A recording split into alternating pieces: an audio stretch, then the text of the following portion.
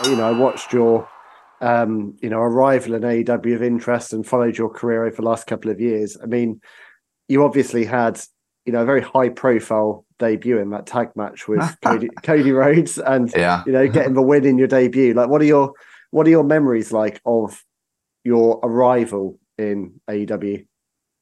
Well, you skipped over a part. The match, I felt I did my part, and I had guys in there that helped carry me and made me look like I was adequate.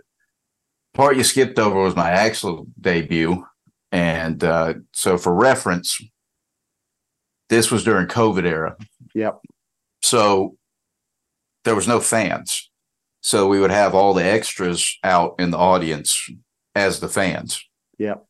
So I'd been there. I think I had my tryout in February and I'd signed. And for the first 6 months, I was just supposed to be out there and watch every match. That was my job. That was my job description, and just wait to be called.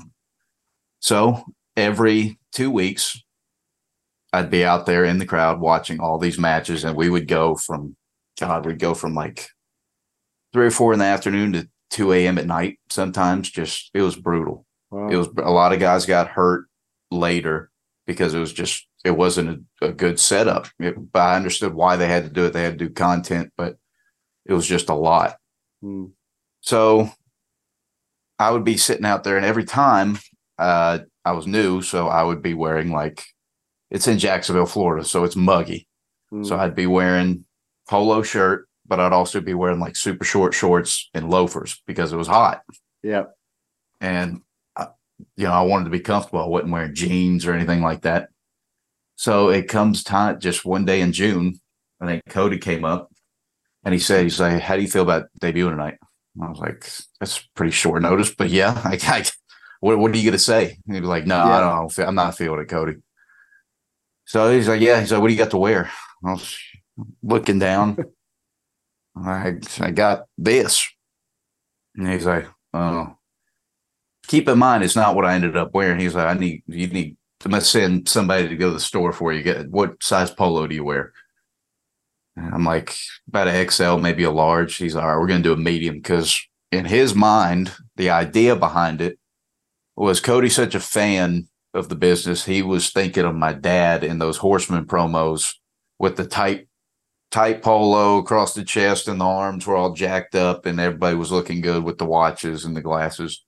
So that's what he had in his mind. He wanted a really tight polo on me. So he sends somebody off the store. They get this creamsicle orange polo. I never wear orange. It looks terrible. I don't think anyone could pull off orange.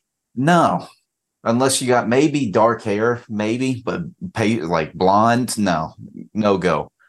So he's like, all right, wear that. I'm like, okay. So they do the big queue up. I don't remember how they exactly did it, but Cody sets me up and I walk out, and it's the least intimidating debut probably in the history of pro wrestling. I'm sitting there wearing these short ass shorts, loafers, and this orange polo. And I didn't even fill it out like I think Cody wanted me to fill it out. And I think all my buddies at home, I had hyped up my debuting tonight, and a couple of them told me that they told their buddies that they're like, this is my boy, like he's debuting. Yeah. And when I came out, I guess a couple of them said, the buddies said to my friends, they're like, well, where is he? Is he coming out? Who's this guy? Is he? So, and I saw all the fallout on the internet of me just getting roasted from everything, looking like a pool boy to a caddy to a yacht club guy. And I think it might be up there behind Shockmaster as one of the least executed debuts of all time. But the match the next week, I thought was great. The opportunity to tag with Cody in that spot, to debut on national TV. I'd never had a match before that. I was just practicing, never in front of people. But for a guy of his stature at that time, and even more so now, knowing what he did leaving there, is pretty cool for him to be like, you know what, I'll tag with you, your debut match. That's pretty cool.